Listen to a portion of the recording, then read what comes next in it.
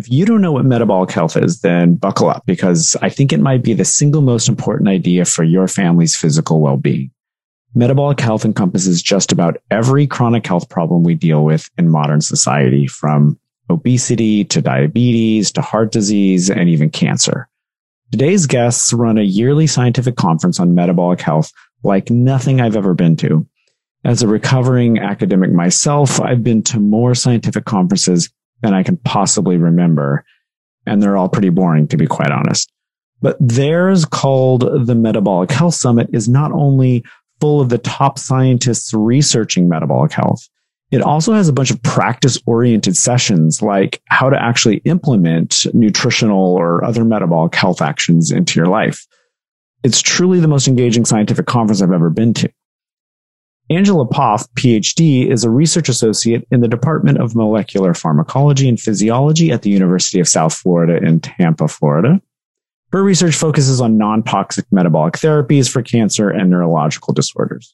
Her co-founder in the Metabolic Health Summit is Victoria Field, who was a professional athlete, a TV anchor for a decade, and has worked on metabolic health-related research nonprofits. I'm really grateful to Angela and Victoria for breaking down the complex science of metabolic health into bite-sized chunks and for giving us some tangible takeaways. So without further ado, here's our conversation with the amazing and insightful Angela Poff and Victoria Field.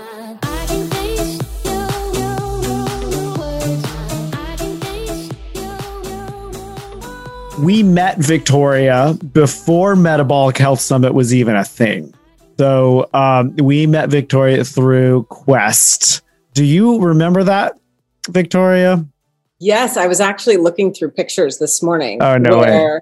Yeah, where you guys came to visit. And I just remember, you see your energy walking in that door with Max. And you met, I think the first time that we met was with Callie was there as well, the dog. Yes. Yeah.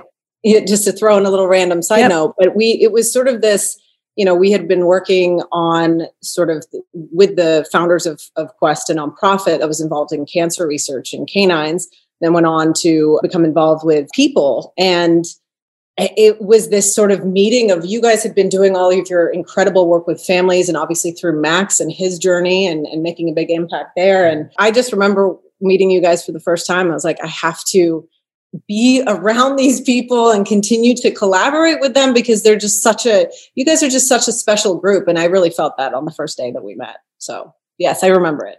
Oh, that's awesome. And then we worked with you over a while because Quest was working on keto products at the time. And so you were helping us just tweak and fine tune the ketogenic diet, and just on a really practical, just everyday level of how does a family, just go from day to day, fixing foods, preparing foods in a way that... Yeah, Max's, the cancer progressed. Yeah. And you all jumped in, and I remember it was like, okay, we're sending you food. We're sending you, and like we were about to do a road trip, and you stocked us up with food and like helped us kickstart again, because he had always been, from the time we met, anyway, since 2012. When did he go keto? 2013? September of 2013 was yeah. So, but we do the kind of like variations where when he's doing good, he goes higher protein, and then, and so we had to get back into therapeutic ketosis. And you all jumped in like family. Okay, I do have to note there will be hopefully people listening to this who have no idea what keto is. So we'll get to that at later on in the podcast. So just put a pin in that. But right now we're just taking a walk down memory lane. But isn't it crazy to think though, in 2013 when we were talking about what we were doing with Max, and I'm sure both of you like can walk down that memory lane, people would be like, "You what?" Yeah. What are you talking about? And then now, oh gosh, yeah. Oh, Kim Kardashian. Yeah, I mean, every other magazine in the store. Yeah, okay, I mean, the one that Kim's been doing forever. You're like, yeah. No, that was one of the reasons why I loved meeting you, because it was like there's this family that's been just struggling. I mean, very similar to Charlie of the Charlie Foundation. That story with Jim and just struggling to find resources and putting the pieces together, but then also helping other families along the way. That was the crazy part to me, where you were taking your own super challenging situation and really turning it into a way of, gosh, this is a need for so many others as well. But it was really cool to connect, because it was like, here we were in our little silo. And I was on the nonprofit side, heading up a nonprofit that just happened to be sort of associated with the founders of Quest. And we were doing our sort of research that was thanks to what, Dr. Angela Poff was doing in the lab. And it was this sort of perfect, beautiful storm of, I feel like, meeting of people that just turned into so much more. And it's a weird story, because it started with canines for us, and then right. And turned into a scientific conference. So, Exactly. So the scientific conference, I remember attending the first year of that and just being blown away, because I had been in academia for a long time, and I would go to academic conferences, and it was just like, just a little piece of my soul would die every time. Yeah, it just was not. Yeah. I remember telling a fellow grad student this early on in my first PhD program, like, I hate these things. Like, let's get, and he looked at me so strange. He's like, what? I love it. And so I should have taken that right then of like, dude, this is not for you. But instead I stuck around and I got 2 PhDs. So I don't know what I was thinking, but anyways, I'm at this conference and there's like legit scientific presentations alongside really practice-oriented presentations, alongside this really cool outside area with all of these keto products that were brand new to me, and meeting the people behind them. And it was just an amazing event. And I remember telling Audra and Max Love Project families, like, this is super unique. Like, this, it's like our Coachella. Yeah. For people, the Coachella for nerds. Yeah. Coachella for science and metabolic health. It's called the Metabolic Health Summit. Now, because of COVID, things have gone all wonky. We were lucky enough to have one last year, right before things went crazy. So a year ago. I know, just like right in. But this year, no Metabolic Health Summit. Next year, yes. But for people who are wondering what the heck are they talking, what is metabolic health? Let's just try to define this term real quick. And Angela already alluded to the fact that this is a slippery term. It is, yeah. Oh, it's absolutely slippery. And and I think Victoria said also, I think in jest partly, that it's the absence of metabolic disease. But that's almost like as specific as you can get without, or as general as you can get without being really specific, Right. You either need to go get a PhD or be happy with it. But it isn't. And I think from, a clinical perspective, it's that definition is really focused on certain factors, metabolic parameters that we know are tightly associated with, links to development of diseases like cardiovascular disease, obesity, diabetes, stroke, and then, as we know, actually many, many more diseases that don't seem so obviously linked. But if you have, certain risk factors, so abnormalities in, for example, your blood sugar. So if you have chronically elevated blood sugar or insulin resistance and abnormalities in cholesterol or triglycerides, these things that would be indicative of metabolic disease or dysfunction. And then we know that these markers are all, correlated to these specific diseases that then can develop over time. So, it's kind of hard to say other than, really, truly, like, an absence of abnormalities in these really important factors. And I think that is what metabolic health is from a clinical perspective. So from just a regular parent perspective, if I'm trying to understand metabolism, so the way that I have thought about it, and maybe this is like way too simplistic, but I think about it as metabolism is taking stuff from the outside and converting it into energy and waste. Is that okay? Yeah. So I would say that's one half of metabolism. So that's what we would call catabolism. So catabolism is the breakdown of the things that you take in, these large, biomolecules. So the food you eat, for example, and then you break it down through the catabolic pathways, catabolism, into energy, these small little packets of energy that then your tissues can use to run everything that it does. So your cells need these small little packets of energy called ATP, and they fuel every action that happens in all your tissues. Anabolism is the opposite direction. So taking small molecules like amino acids that then combine to form proteins, or nucleotides that combine to form DNA. That's the other direction. So you have catabolism and anabolism.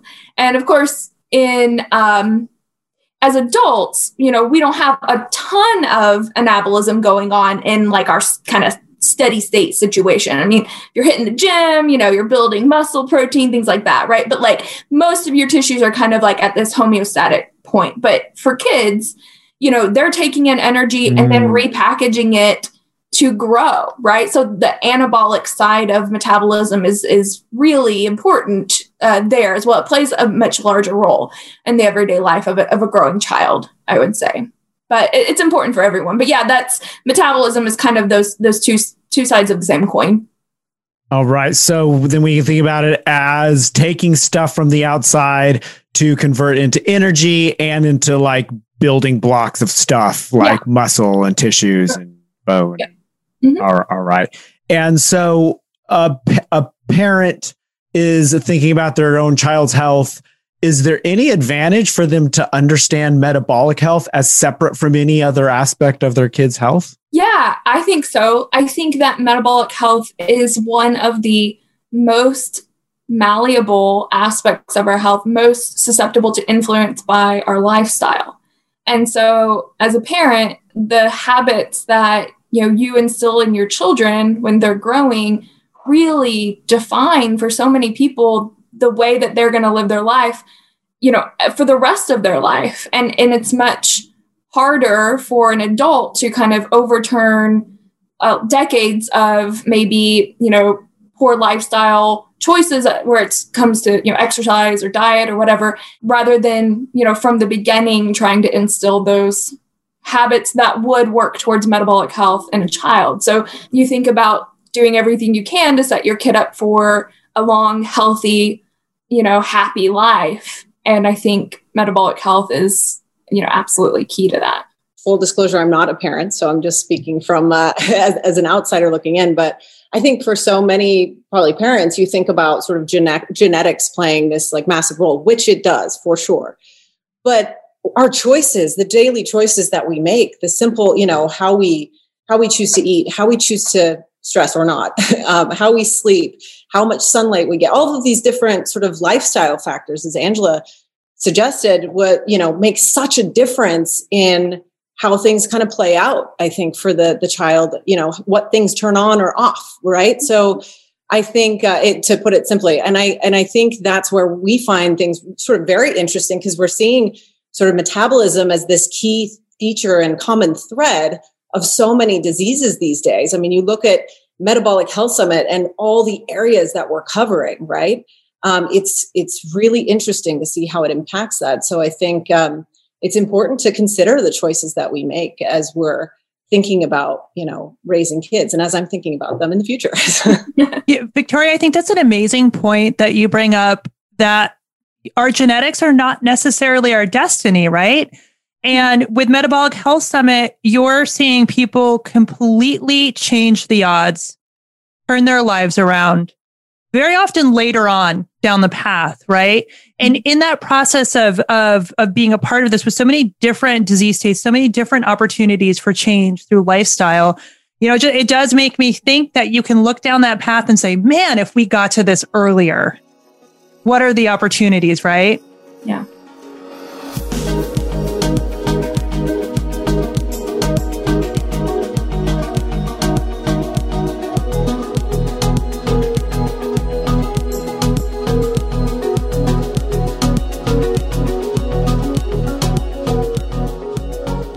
Victoria, you mentioned several actions, behaviors. So you talked about diet, you talked about sleep, you talked about stress, or stress isn't an action, but stress management is. So if I were to go to the Metabolic Health Summit, what are some of the behaviors that I would see studied? What are the things that I could learn about that I can affect in my own life? Like, what does it mean to actually do metabolic health in one's life? Metabolic Health Summit has really kind of grown over the years as well. I mean, ketogenic metabolic therapy has been sort of like the key focus, but in that we've kind of expanded it. And so it was originally called the Conference on Nutritional Ketosis and Metabolic Therapeutics. Right. Say that 12 times fast. The kids loved it though.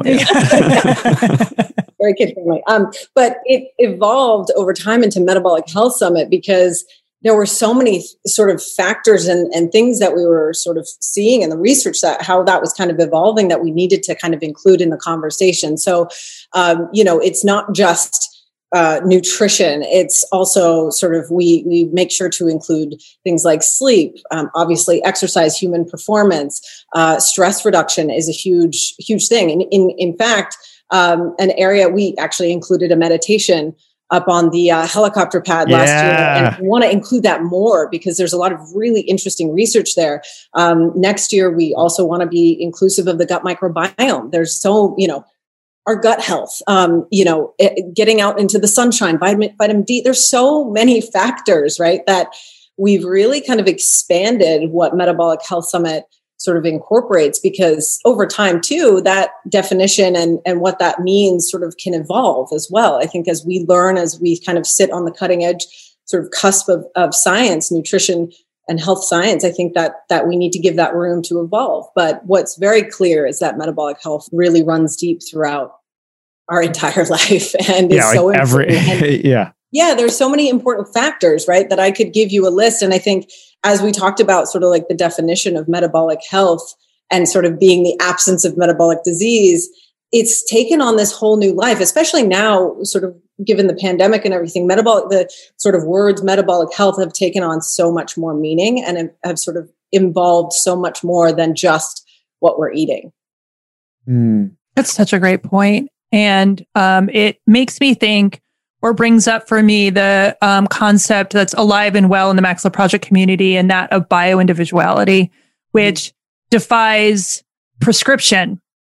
But when we're new to this, we're just getting into these kind of some of these lifestyle changes, and many of us working to overcome the standard American lifestyle, we want to fall into a prescription, right? We want to fall into like, there's only one way to do this, and this is, the one way. So it strikes me that as Metabolic Health, as the summit is expanding, I'm seeing more of that like feeling of attention to bioindividuality, that you need to tap into you, right? Your own health goals, how you respond to things, what your unique needs are. And there's so many ways of going about doing this.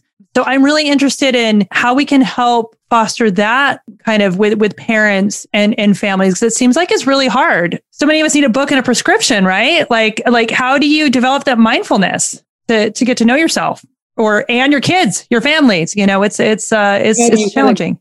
Go down that sort of road to find what works for you. Yeah, it is a lot of trial and error. I will say, just as being sort of a lifelong, just seeker of metabolic health and taking my own health to the next level. It's so different for everybody.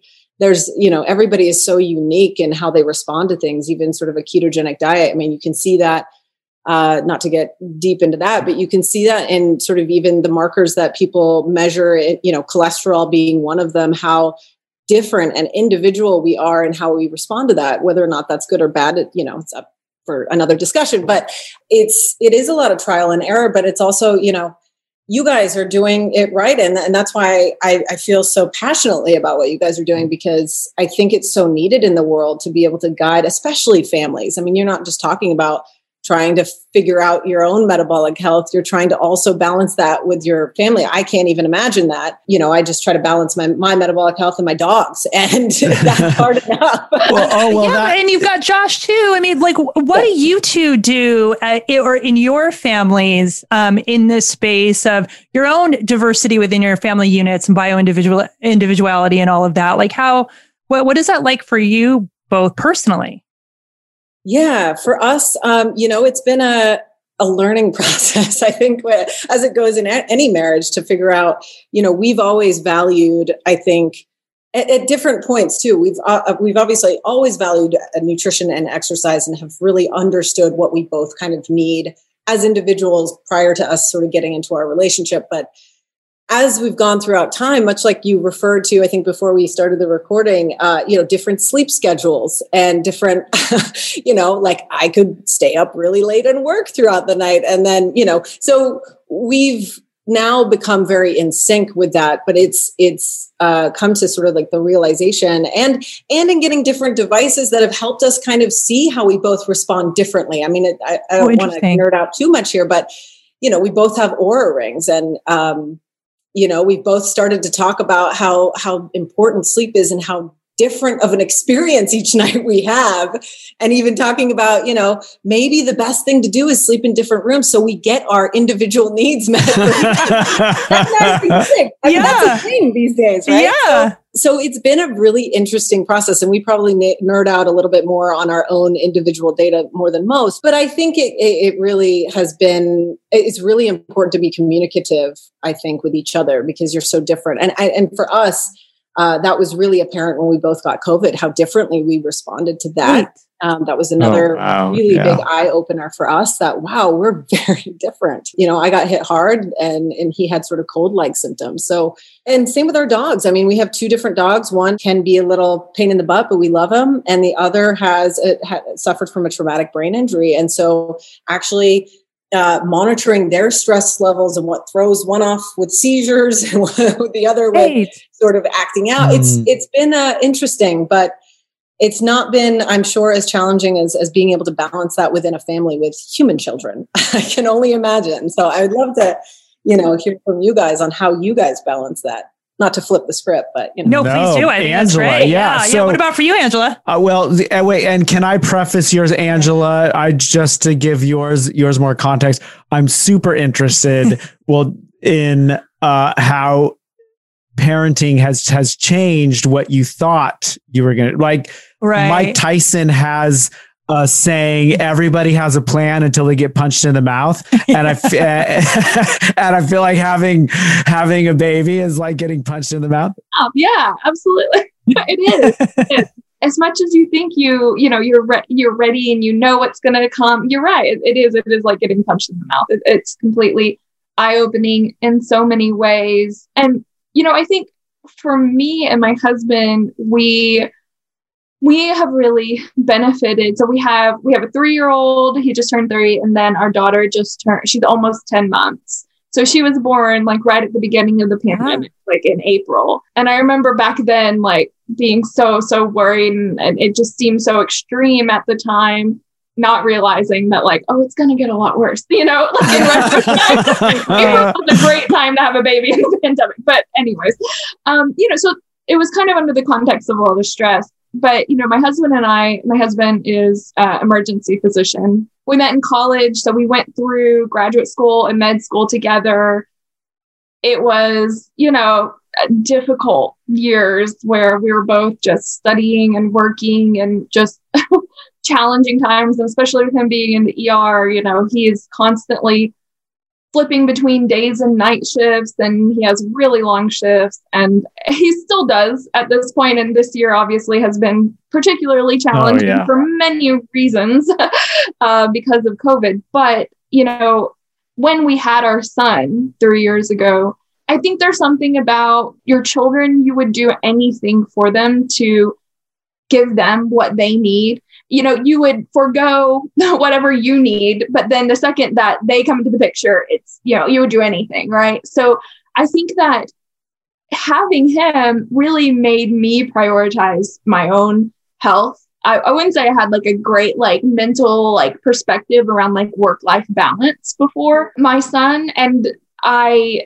even though like I had like an incredibly supportive boss, for example, Dr. Dominic D'Agostino is my boss. We've worked together for a decade now, and he is the kindest, most supportive boss you could ever have. There's something about, in the career and like that I chose in research, it just doesn't end I'm sure, Justin, you've experienced that. You can just, decide to never turn it off. There is literally no end. I mean, there's no point at which you're like, okay, I'm done. Yeah. Right. And then, of course, with my husband going through that too. But when our son came into the picture, and then even more when Lorelai came into the picture, our daughter, in the middle of a pandemic, it just really brought to surface, what is important, what is less important, and doing the things that keep us as a family unit healthy and thriving and together, and give us the best opportunity to have as much healthy, happy time together. That was just such a motivating factor that I guess I didn't care about myself as much, as I care about my children. And I think that has just been just absolutely life-changing in that regard. So, even though this year has by far been the most difficult of our life, my husband and I have looked at each other recently and said, wow, this is like the best year of our life. Oh my God. I love to hear that. Oh, geez.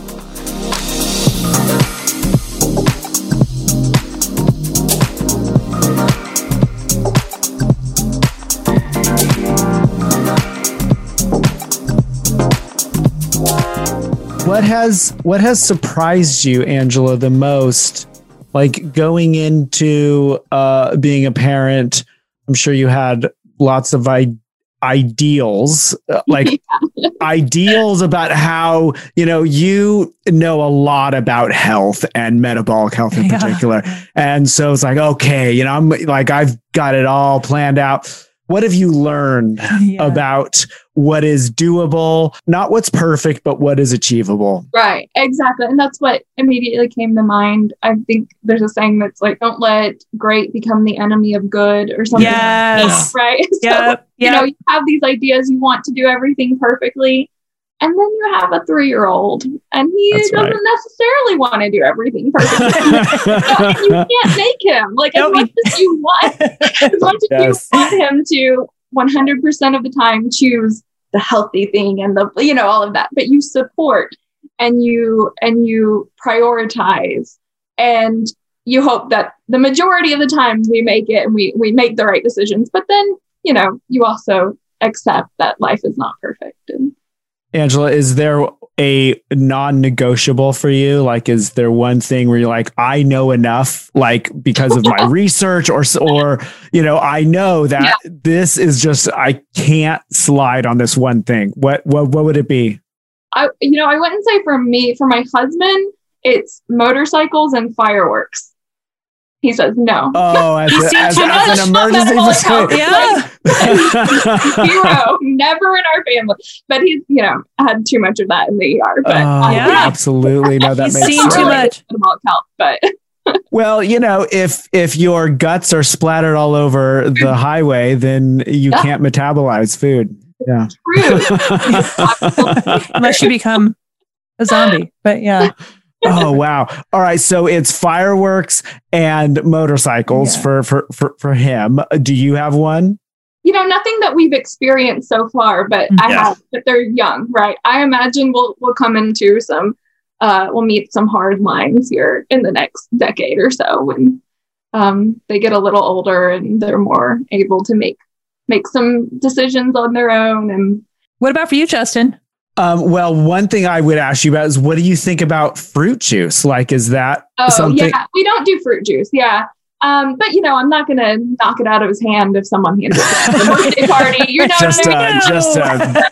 Like a Shaquille O'Neal. Right. Yeah. No, that's a great point. Yeah. No, I mean, we don't. Those kind of things we just don't keep in the house. You know what I mean? Like we don't have fruit juice in the house. He doesn't. I don't even know that he really knows what juice is. And so for parents listening to this who are like, wait, what juice? What? What are your thoughts on juice? Why don't you have any juice in your house? Yeah. So because I think, most fruit juices that are sold, as marketed to children have as much sugar in them as a bowl of ice cream or a couple of donuts. And they don't have the fiber too. So I'm not it's just straight sugar. I mean, there's nothing else in it. Yeah, exactly. Yeah. I mean, my kids eat fruit, I'll give him an orange. I have no problem with that. But to give him a glass of orange juice that is stripped of the fiber so it doesn't slow the absorption of that sugar. And then it's literally like the amount of sugar in, I don't know how many oranges.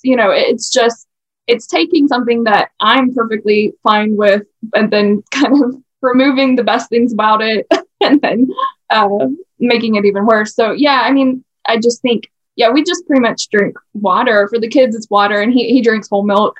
So one of my questions was for both of you, if you could give parents just one piece of advice on metabolic health for the kids, like one thing to start today to focus on, what would it be? I think fruit juice is an easy one.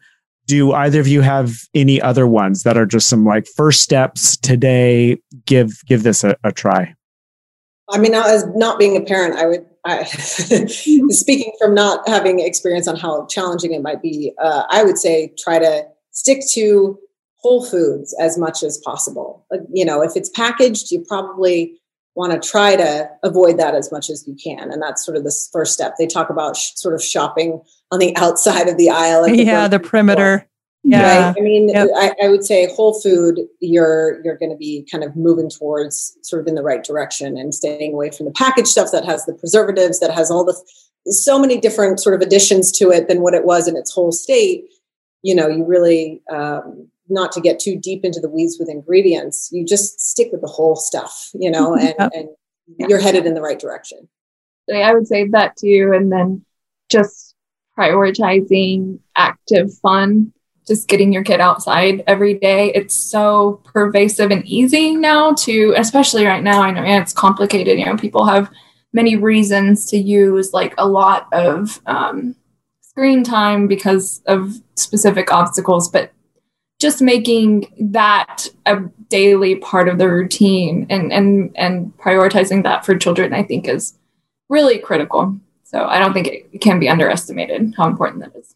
To go off of that, I mean, one thing that I do for myself every day is just making sure I, start my day with sunlight, like getting outside, even if it's for 10, 15 minutes, there's a pretty powerful, effect for just being in the sunshine that I think, maybe all of us can kind of practice, just literally taking a bit of a walk outside or, whatever the case may be, but trying to get in some sunshine every day can be really powerful. It sounds so simple and so strange, but, I think as humans, that's sort of what we come to need. And without sunblock, right? Yeah. There you go. I mean, we could get into a whole rabbit hole. Yeah. But, I think we have underestimated the importance of getting sunshine and how, every sort of form of life, plants, animals, we all need sort of light, and it's so underestimated. And you're starting to hear more and more about it with vitamin D, the talk around vitamin D and COVID and whatnot. But yeah, it's an important thing. I have a related question to the tips for parents when it comes to, kind of what are the small things that we can do as we're trying to make these little changes and steps towards health from the standard American lifestyle. And so we've got some really great small actionable things. Have you seen folks who dive into the health and wellness space who kind of on the opposite end of this were like, my kids are going to be carnivore. My kids are going to be vegan. My kids or whatever it might be. Do you have any tips when it comes to child nutrition that, or a perspective on this anyway of like floating to the extremes?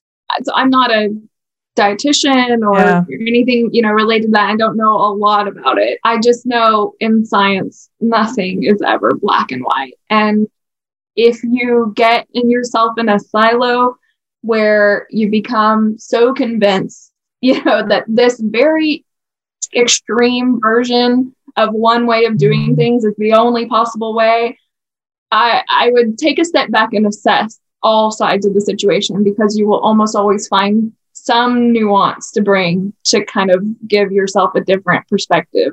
And especially when it comes to children, they're growing and they're growing and they have different requirements. It goes back to this idea of like catabolism versus anabolism. They have different needs and requirements, and diets, for example, impact them differently. And we know that. there's also not research really in children and diets usually. So to make bold claims about like extreme kind of scenarios as it pertains to children in particular, I think it's concerning in my perspective. I think that's so helpful. I mean, it really brings the focus back to what we call whole fierce foods as the win and the approach. And I know for our family, we went keto crazy, in a positive way when we found it. And it did so much for Max. We all went all in. But our son had an aggressive or a growing brain tumor. Exactly. Yeah. And the cool learning that has come out of it is that all four of us eat differently. We put the same dinner on the table every night. We provide, similar to you, Angela, we have oranges and apples, and we've got, a variety of things like that. We always have whole foods around. We've got our Quest products, certainly. But we need to make a note that right now, Max is not on a ketogenic diet. And so that's why we can have those. Max is on a higher protein, lower carb diet right now. But still, even when he is and has been fully keto, we've taken that bio-individual approach. And it's been an evolution for us because we went from being like, what's fair for everyone in the family and everyone's going to eat the same way to we all have different needs. And so mommy, has hypothyroidism and has a hard time with lactose. So she needs this. Daddy just really loves sardines and salad. So he's fine with that approach. And Maisie, it's a similar sort of thing. Like we're going to provide some more flexibility for her in the home to make those choices. And when she goes out in the world, we're not restricting what she does at birthday parties and at friends' houses or anything like that. And she's ended up making some really good choices for her. So she has her little Annie's mac and cheese and does stuff like that, but she will also eat an entire double flat of raspberries in one sitting, and it's a hard thing because there's like no book that you're going to buy that's going to show you how to do this. And I think that's the difficult thing is like really working with your family and your kids on what feels nourishing, like what feels good to you. What are the triggers for you where maybe I'm not feeling great after eating this, or maybe this isn't something that would be a good habit for me. I think that's the challenging part, but also the huge opportunity. Well, I feel a little differently. Oh, do you? He has a take. So when I hear do what feels good to you, I get concerned because we live in a food environment that if I do really what feels good to me. No. I'm saying not what feels good, like mindful, like what feels right. I just as in full disclosure, before Max was diagnosed, and Audra, to her credit, was not happy with this, but I would come home with Lunchables and just the most juice box, the easiest, the things that kids, hey, he loved to eat Smart Start every morning. I don't know if you remember that cereal, and it would cut the roof of your mouth, and you'd be like, but it says Smart on it. Eating huge mixing bowl size full of corn pops. It was just the entire box would go in. So. Nice. So for me, I have to think, all right, I now have gone far enough down all these different paths that I know what eventually feels good to me. If I eat this way, I know how I'm going to feel. But Angela, as you alluded to, parenting, especially when the kids are young as you have, and you're juggling a career and all this. I just know what feels good is just a little piece, just a little, just some fast, peaceful can we just get this thing done? And so I wonder if there are some more guidelines that we could add in. So we have whole foods, go in the more whole food direction activity. But I'm wondering if there are some other little pieces of advice that we might be able to. Something came to mind when you were saying that, because I think your comment about a little piece is what feels good. I completely understand that. And I have, my difficulty is if I have not planned ahead and have a healthy meal that I can make in a pretty quick amount of time when I get home, or even better, I've already made it and now it's just waiting to be warmed up and I have it on hand. And if I don't have, the snacks that I want my kids to be eating when they're hungry, and myself that I want to reach for when I'm hungry, avocados or berries or whatever it is, I will order food because Uber Eats is like the craziest, most easy thing in the world. And then always make poor choices when I order from a restaurant. So for me, it's really a significant benefit to me and my family's health when I just make that commitment to really thinking ahead of time and planning. Because once I'm already hungry and exhausted, oh my gosh, it's just all bets are off. Yeah, absolutely. So, I think, I don't know, that's nothing very insightful, but it helps. It works for us for sure. Yeah, I think it's super insightful. Again, not speaking from a place of, having kids, but loving kids, trying to make things fun and and having it be an inclusive experience with them, much like what you guys do with Max Love so well is making it be sort of a fun thing. I think maybe many families sort of see it as just maybe mom or dad cooking in the kitchen, but I think you can involve the family in a way that makes it exciting for kids too, and makes it sort of this educational process at the same time. Now, granted, that takes a lot of planning and a lot of time and things, so that's not maybe always possible, but where you can, maybe on the weekends, is making it something fun and exploring it together. Because for a lot of families, I think cooking can be just in and of itself can be very daunting, and whole foods feel like so much more commitment because, you really have to understand what you're doing. But I think it can be really fun, and it can be really simple too, with sort of the right approach. Ooh, I just have a thought about that simple thing. One of the things that going into a ketogenic diet with Max and working on getting the right foods at the right time, and it really forced us to simplify. And now I think maybe at one point in time I would have thought, well, it's not okay to just have some chicken and broccoli. Like, you can't just eat that. But now it's like, but now it's like, well, we've roasted some broccoli and we had a rotisserie chicken and this is what it is. And now I'm like totally fine with that. I'm like, this is actually a fantastic. It's a crazy mindset shift, isn't it? Yeah.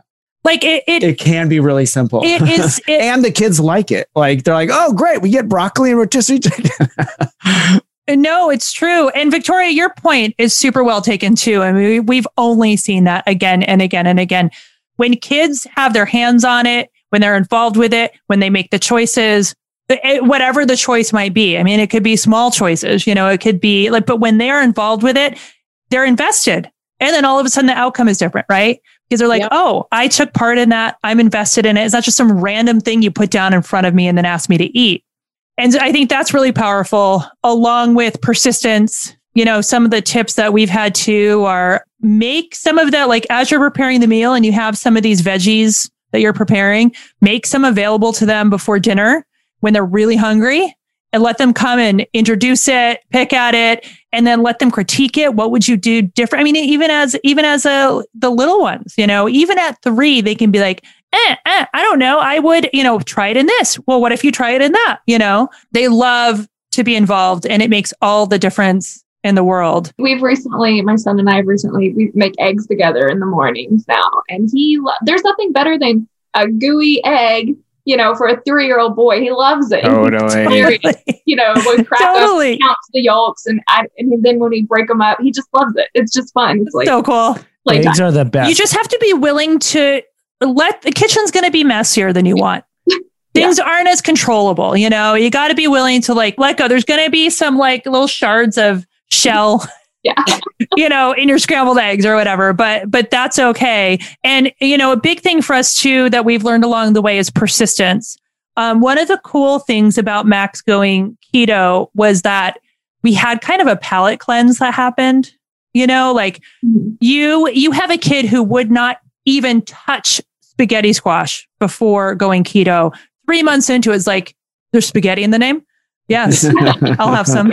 Yes, it looks kind of like I would like, melon. I remember telling them, like, I remember being at that stage, like so many moms, like, eat your melon before you can have dessert, or eat your apple before you can have dessert. And now those are truly desserts and valued as such by these kids, but it's definitely, I mean, we're going on, 8 years or so, and it has taken that long. It has been a continual push of offering and offering and offering and offering. I don't know, especially when the odds are stacked against us with a standard American lifestyle. I don't know that there's a point where you just win.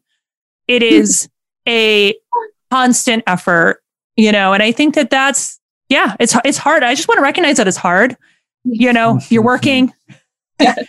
It is. I don't know how you guys do it. I mean, I tell Angela all the time, she's a superwoman, and same with you guys. I mean, I can only imagine, I sit here not being a parent, just saying, well, just involve the kids. And just that simple act is probably, I can't even imagine how challenging. But on the same time, I can imagine that it probably provides the child with a level of confidence that they might not have had before. And they sort of start to feel empowered that I can be involved in something so significant. Eating is a part of everybody's life multiple times a day.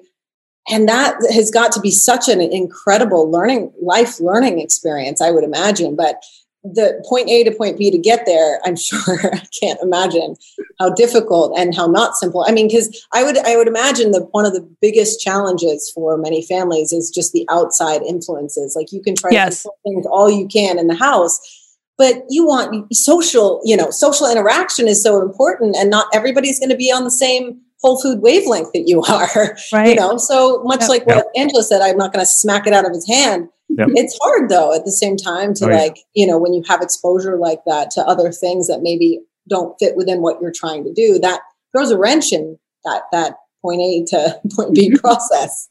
Yeah, no, absolutely. It's hard work. And it strikes me with Health Summit, that you see a lot of this. You see a lot of people making major, major life changes and working very hard.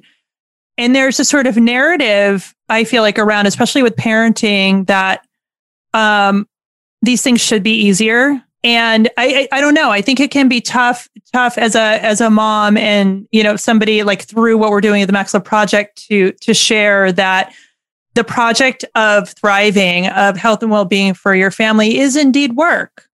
Yeah. And it's worth it. It's worth the hard work. But I do think that there's something that's difficult about that in our kind of very convenience-driven American society. I know I wasn't raised with that way of thinking, and with that way of thinking around health and well-being. So it can be very difficult.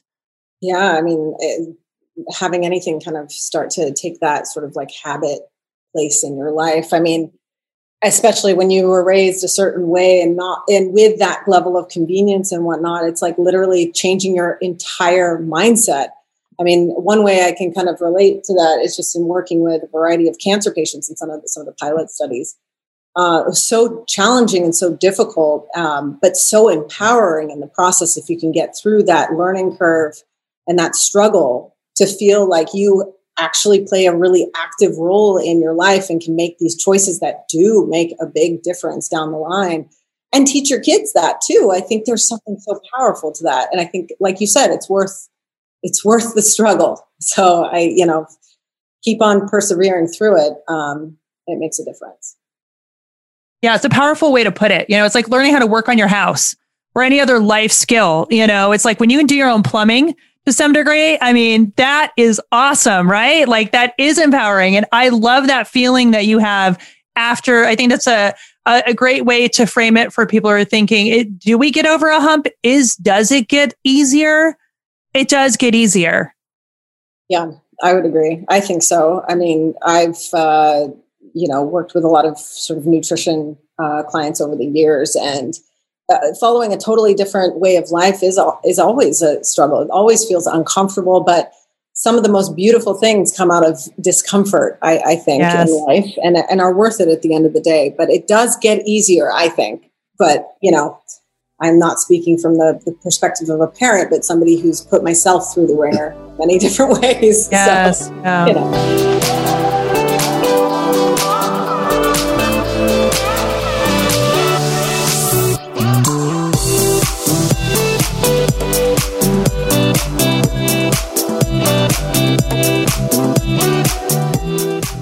So one of the ways this has gotten easier for me, at least, is seeing the effect of these changes in my own life. And so when I make these nutritional changes or physical activity or more sun or sleep, the whole thing, I notice a difference in myself. And so that motivates me to do this for my kids.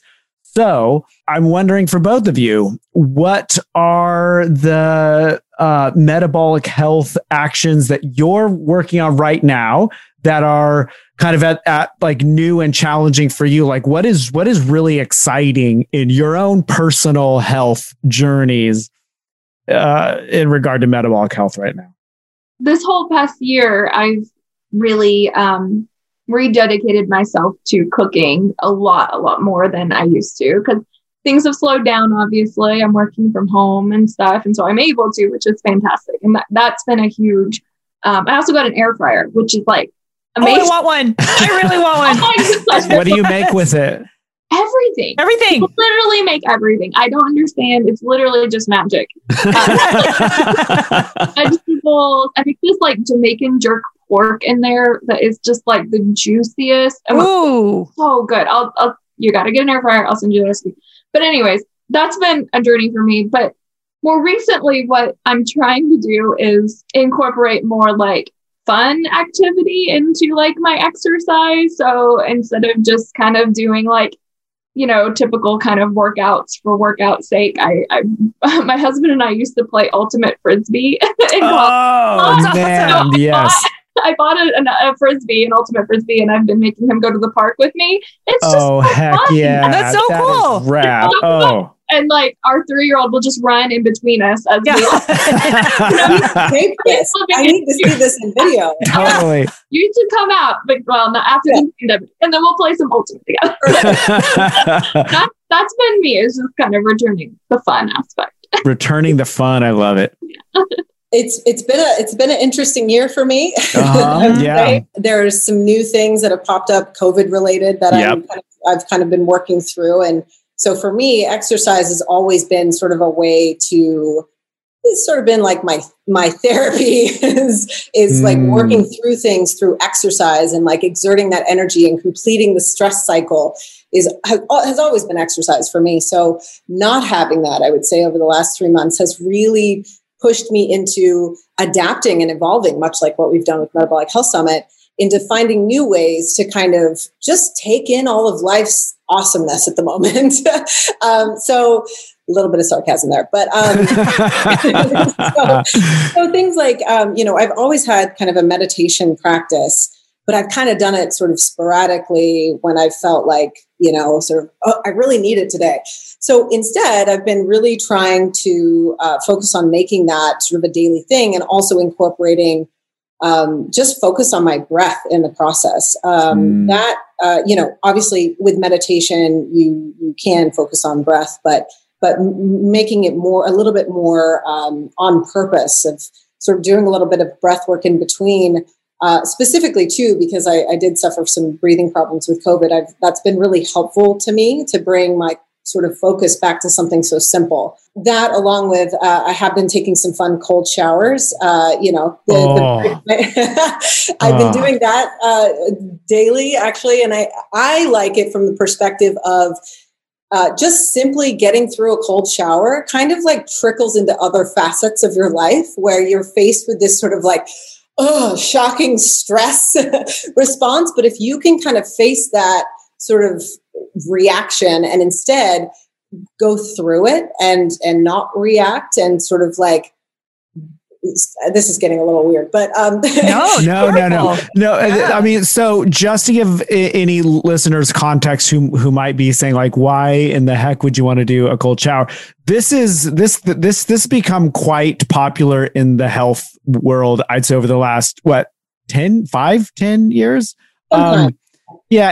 And so it's supposed to have, I don't want to, I mean, is it supposed to be hormetic in the sense that it, provides a stress on the body and that the response to that stress is supposed to be healthy?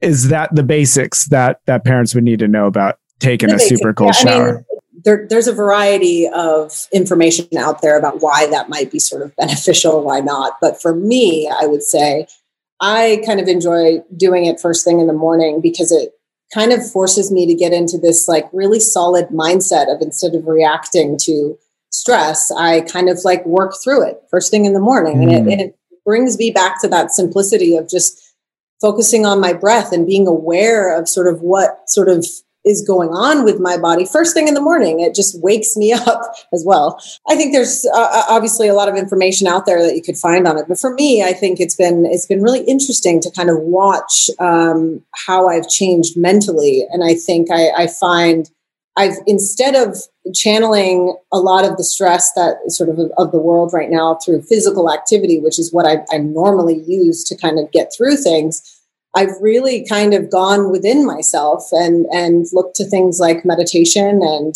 ways to kind of upgrade, and get through these challenging times through using the power of my mind. And I think that's really interesting because there is if you look at one of the most interesting areas for me within the research right now is not to go, out of the left field, but nutritional psychiatry, I think, is a really good example of, how interconnected, mind, body. And so I've really been kind of focusing on that a lot, because I've not had sort of that physical activity side of things. It's been a really interesting, eye-opening sort of experience. It's always, I've always incorporated it, but I'm taking it to a new level. Awesome. Gosh, that's powerful, Victoria. I can just imagine, I guess what comes up for me hearing you reflect on this, because I know from knowing you how important physical activity has been, the grief that can accompany that, that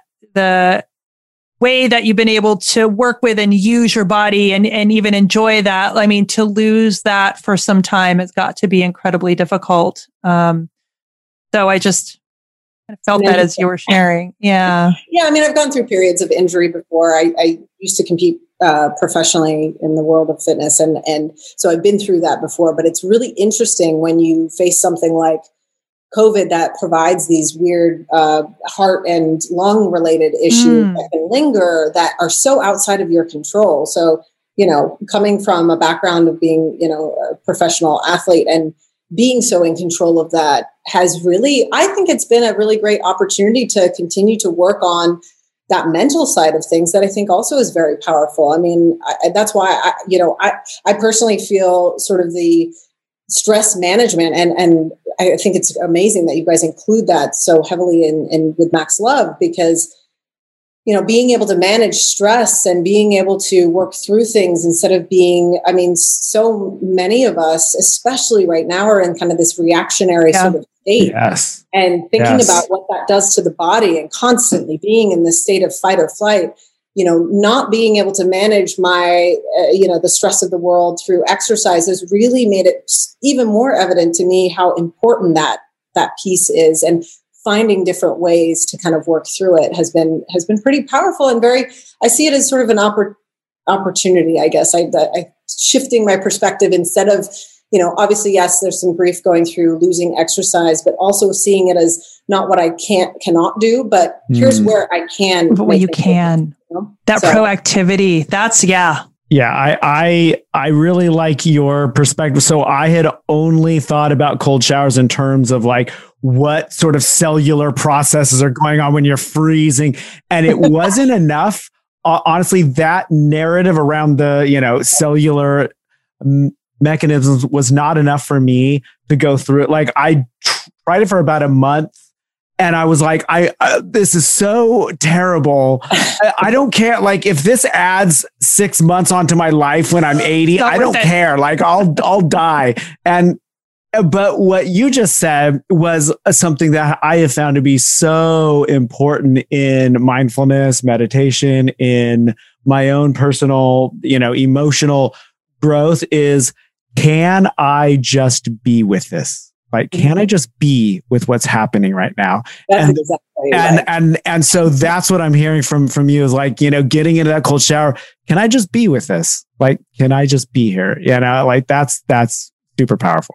That's exactly what it is. I think I think I can't make myself feel uncomfortable in the gym right now. So I can go through a very much like you. I mean, yeah, there's all kinds of information, all kinds of theories and things out there on cold showers in general. But for me, I found the most power in just challenging myself to be sort of okay with it and just kind of sit in it, much like, a lot of things in life. I think. Can I be okay with this, with this feeling of despair that I have, or grief, or, anger? Like, can I just be with this? Can I just be with it? Like, head on. I think that's what 2020 taught so many of us, is that like, this is going to be uncomfortable for a while. We've got to learn how to live and how to still be grateful and how to, foster relationships and do all these things and just be with what's happening.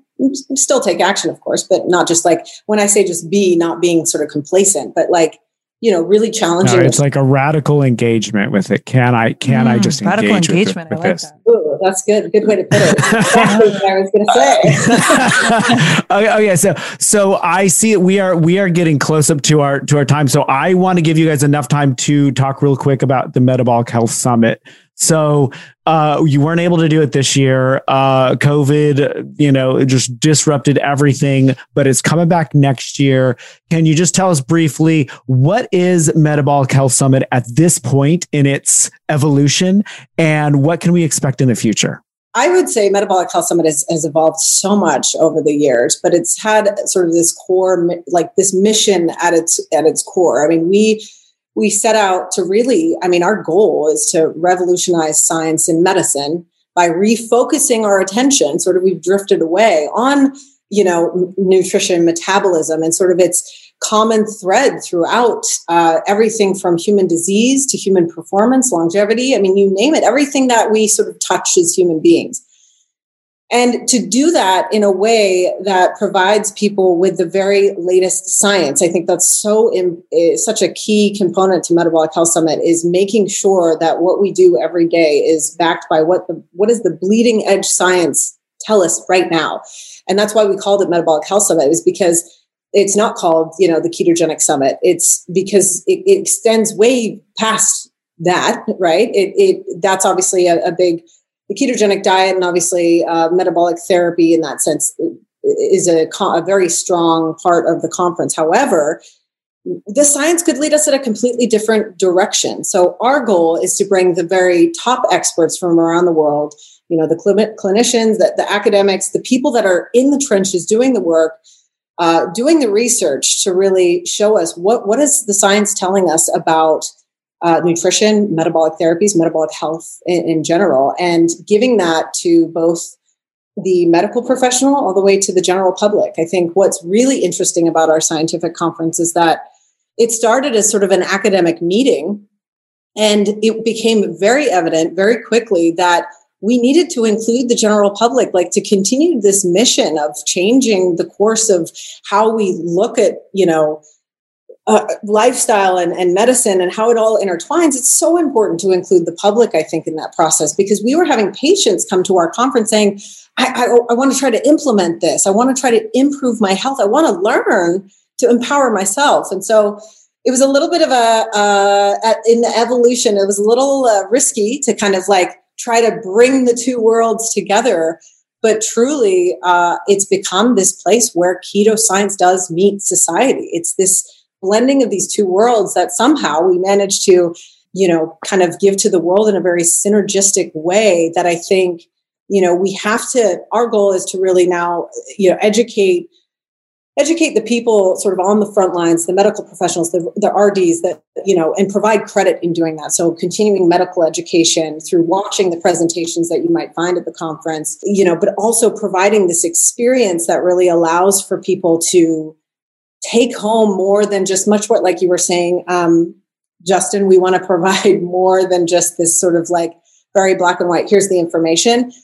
we want to provide this experience that takes the science and really shows you what it's like in the real world. And so you will not only get very cutting edge science from, the clinicians and academics that are doing the work and the research, but you'll also get to experience what a ketogenic, a culinary, ketogenic meal looks like at a gala dinner, or, it's down to like every single piece of food that's offered at the conference, the entertainment. I mean, 2 years ago, we really evolved into providing a sort of entertainment at the gala dinner where a pro BMX athlete who I connected with, who had suffered from multiple brain tumors, who found ketogenic metabolic therapy and uses it to really thrive. And it's really changed him in many ways. He's found many benefits to it in alongside standard of care. He actually lost his sort of ability to ride his bike for some time. And then I connected with him after he'd really found the ketogenic diet and was doing quite well. I remember I was talking on the phone. He's like, well, what about, I could maybe perform. I was like, that sounds amazing. Can we build a ramp in the ballroom? It was so incredible. Oh yeah, I will never forget that. Never. Oh, good. It was one of those moments where I don't think Angela and I ate for like, for like 2 days. Yeah, totally. We were just like, everything was working up to that moment. Like, please let it all go smoothly. Yes. Yeah, it was scary, because here's this amazing, inspiring professional athlete who's literally felt like he lost his heart and soul with riding his bike to like getting through it, using ketogenic metabolic therapy as sort of like a tool. And now like performing flips in the ballroom on a 65-foot ramp. That's the kind of thing that we want to do. It's not just an event. It's an experience that really will provide people. I mean, our goal at the end of the day, and what we've had to really do with the pandemic, is think of new ways to continue that education without live events. Obviously, we're going to continue the conference and we're going to continue to bring people together. That wasn't possible this year, but it's really opened our minds to how we can reach more people more deeply online as well. So I think that's the next sort of evolution of MHS, is to how do we continue to educate the people, that are making big changes in the world, that are interacting with patients, and do that from the comfort of their own home. So that's where we're headed. And Angela, please add to what I just... that was beautiful. No, the only thing that comes to mind is MHS is a place for collaboration. And I think that was a huge impetus when we put it, the very first conference so many years ago. We basically were like, we need all of these people that were working on this kind of stuff individually to come together, because that's how things move forward so much more quickly. And not just, as a scientist, I'm thinking from, this person who studies, for epilepsy, and I work on cancer, and this person works on metabolic disease, but not just individual academics, but clinicians speaking to scientists, speaking to industry partners, speaking to nonprofit partners, speaking to the general public. And I can't even tell you how many stories I've heard of, just relationships and collaborations and things that have grown out of meetings and experiences at MHS, just really proving that, that power of human connection. Digital is fantastic, but getting people together, and I can't wait till we can do it again. But man, it's made massive changes in the world already. And I think that's a huge part of what MHS is and provides as well. Yeah, to really quickly follow up on what you just said, that is one of, I would say, my favorite parts of it, is coming together so we can talk about how to collaborate. I mean, I think working together is one of the biggest ways that we can kind of push this forward, where we can only do so much individually. But once you bring, all these people who are feeling like they were working in silos, maybe working on different things, but once you bring them together and you can start to talk about some of the similar mechanisms, and I mean, we can do so much more with that. And then one of my most favorite parts of the conference, it's 4 days of presentations from, the very sort of in the weeds science all the way to application in the real world. But there's also a scientific poster session, which if you've been to a scientific conference, it's researchers from around the world. And it's one of the most inspiring things ever, where you walk through and literally posters, for those who haven't been, posters are set up where you can learn about research that hasn't even been published yet of what's happening. I mean, that's like the bleeding edge of I find it so intensely inspiring, and leave that poster session like, man, this makes me want to, you feel like you want to like go out and change the world after that. There's a sort of a buzz that comes off of it, right? I couldn't agree more. And on the society side, I consider myself to be a society that gets introduced to this thing, to the science, thanks to you all. There's really powerful education and support that happens there through having access to this science directly. One thing that really occurs to me too is that we get to learn more about science. We get to learn more about the methods. We get to learn.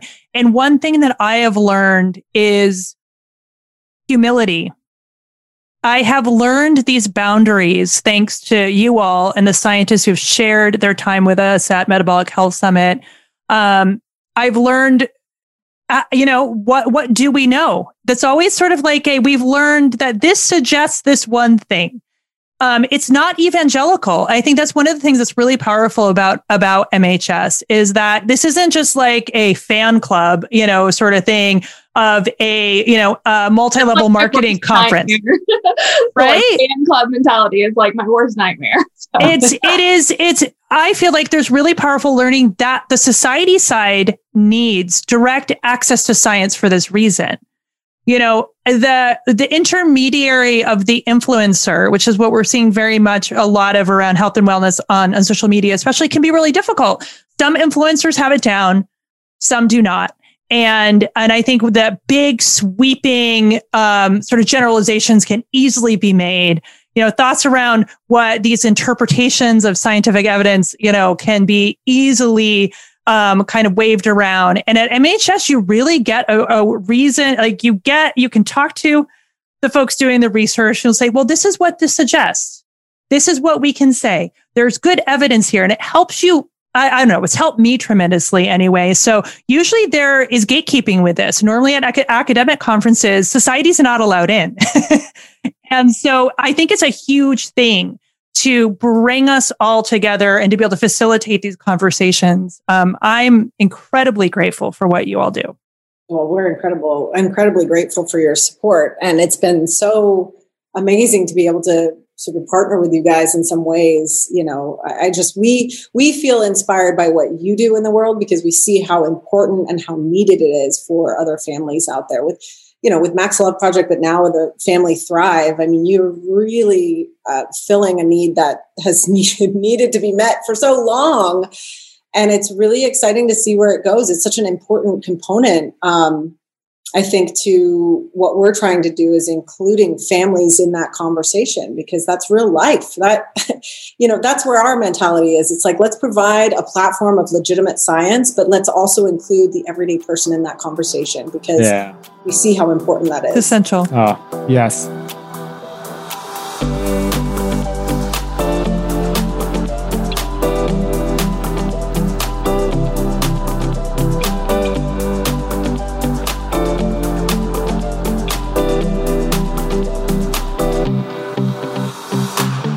Well, I feel the synergy for sure. And before we sign off here and continue to give each other props and hugs and all that stuff, we have 3 questions that we ask every podcast guest. And so now you both are on the hot seat.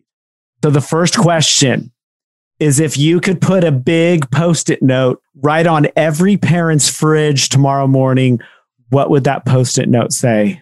So I was glad that you sent us these because I needed to think about it, right? Yeah. I need like 2 more hours to think. As I would, yeah. This is something I've heard elsewhere and I can't recall where, but it really struck a chord with me. And it's that the way you speak to your child becomes their inner voice.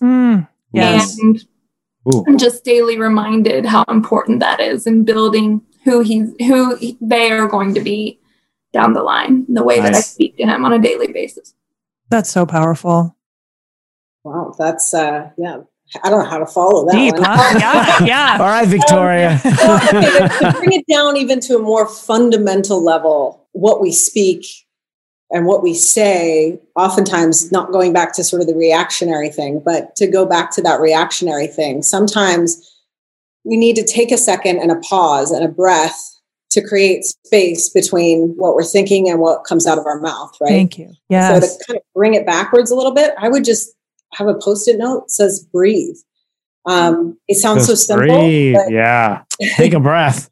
I'm going to put both of these up on my fridge. I absolutely love them. I said I'm going to put both of these up on our fridge. Totally. I mean, I love them. Victoria, totally.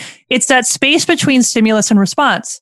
And that is exactly the space that you need when you're going to take a deep breath and consider how you speak to your child and consider how you speak to yourself. Yeah, absolutely. I mean, it's the difference between making good food choices and bad food choices as well, right? Just taking a second. Yeah. Slow down. Take a deep breath. Yeah. Yep. Chill out for a second. Yeah. And if you still make the bad food choice, you've thought about it. You're like, I want it. Own it. And I'm going to be mindful as I eat this. All right. So the second one is, what is the last quote that has changed the way you think or feel? And I know there might be some overlap here, but give it a shot. This is what I heard recently. An author by the name of Nora Roberts said something along these lines. This is not direct. The key to juggling everything in life is knowing which balls you're juggling are glass and which are plastic. Ooh. So perspective, priorities. Yeah, absolutely. Some things you can drop and they bounce and you can get them later. And some things you drop and they shatter. So just keeping that in mind. Ooh. Deep. Yeah. I'd never heard that. Yeah, Victoria, you got to bring your A game. No expectations, Victoria. Victoria, we embrace and accept everything. There's one quote that we've had in every single conference program that I find really inspiring. It's by Weiwei. It's he's sort of like a world-renowned artist, if you're familiar. Creativity is the power to reject the past, to change the status quo, and to seek new potential. And I just feel like for me, I mean, creativity it's sort of the heart and soul of everything. And what we do with MHS is really thinking outside of the box and allowing for that creativity to shine, even amongst sort of the scientific world. I think it's obviously so critical. And so that would be one that sort of inspired me for a long time. But another one that's come that inspires me now that I recently sort of read, and to go back to the sort of reactionary sort of breath thing, is your perception of me is a reflection of you, and my reaction to you is an awareness of me. I kind of like that. I just think what I've noticed more than ever over the course of the last year is just is really that just taking a second and responding and not reacting to things. And there's so much more, that piece I think that we all try to find within our lives comes from that sort of understanding and awareness and lack of reaction and more responding to things. So that would be more of my recent one. And that was 2, and I totally broke the rules. But I felt I love it, Victoria. Angela was just coming with these, with the deep ones that you had to add 2. I had to add like 5. All right, so this is the last one, as we know, and Angela's right in the thick of things here, that it can be really exhausting to raise children. And so a lot of parents, especially if you have a, kid less than 1 and another at 3, and I'm sure Angela have talked with other parents. You're like, oh my God, I'm so tired. I'm so exhausted. My kids. Oh my God. So we're all in that. We all get it. So we want to just end this by just celebrating kids and just focusing on something that we just absolutely love about kids. And so what is your favorite thing about kids? I love that kids are just absolutely hilarious. They just offer they don't know what they're supposed to say or think yet. They don't know what society thinks they should view things as. And they just offer this completely unfiltered, raw view of the world. And it is hilarious. And that's one of my favorite things about kids. Love it. Yes. Yes. Man. I would sort of, to go off of that, I just so often look at children and just with their ability to play so freely. And it just reminds me how it's so easy to get so caught up in all of life's stuff that we forget to play. And we forget to be sort of that raw, candid, not sort of thinking about what you should say or should be or whatever. So much of that sort of constricts and constrains who we really are, especially with social media, Keeping it real. Yeah. Keeping it real and allowing yourself some playtime. I love that, Victoria. It reminds me of presence. The kids are so in the moment. Yes. And so present that they can just be in that way. And that sort of like joyful, playful self with that active imagination just sort of is overabundant, right? And vibrating, like they're just vibrating with it. And we see that even with Max Up Project with kids in treatment, they're that vibrating, powerful being of presence carries everyone else because they're not like, oh, well, weighted down. They end up walking into treatment and like, so I want to be able to play with this toy and I want to be able to do this next thing because they're so present. And so I love that reflection. It really resonates with me. Yeah. I mean, they're not sort of weighed down by the burden of anxiety about the future or sad about sort of what happened in the past. They're literally right in that moment. I 1,000,000% agree with that. And they keep us grounded, I really think. Awesome. All right, real quick before we go. So how can people find out more about Metabolic Health Summit? Yeah, metabolichealthsummit.com is the best place, but we really make an active effort to provide free content online. So at Metabolic Health Summit on Instagram, Facebook, Twitter, YouTube, you can find us everywhere. We do offer a variety of free, incredible content. Just launched a Ketogenic Metabolic Therapy 2020 in Review ebook. So if you want incredible, I've seen it. It's awesome. Awesome. If you want sort of like a snapshot of what happened in 2020, at least sort of an overview, maybe not everything, but a good portion of it with sort of those key findings, you can find that on our website as well as our social platforms and videos with top experts, sort of interviews as well. So metabolichealthsummit.com, you'll find it all there. Beautiful. Yeah, you do a stellar job of providing really phenomenal educational information in these outlets where you're meeting people where they are. And I just love it. I learn something every single day. I pull up Instagram. I learn from you instead of it being like some sort of a scroll. There's always something like rich going on in your social media. It's awesome. Oh, thanks. We try to provide value however we can beyond just the once a year event. I mean, I think that's become evident. We need to reach far beyond that. Well, you built a community. You built a family. It's like as we go to the event every year or engage on social media or the friends we've made, I mean, it's a really, really wonderful, supportive community. It's so much more than a conference or an event. Thank you. That means a lot. It comes from a big place of passion for us. We're a small but mighty team. Yeah. Well, we can't wait for 2022. It'll be awesome. Big celebration. And we'll see you guys there. All right. Thanks. Thank you so much for coming on the show this week. Thank you. Yes, we can't wait for really big things in the future for you guys. Yeah, we appreciate you so much.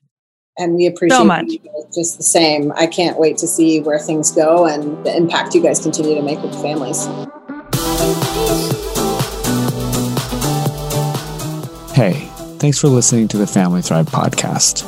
If you like what you heard, please subscribe, tell 2 friends, and head on over to Apple Podcasts or anywhere you listen to podcasts and give us a review.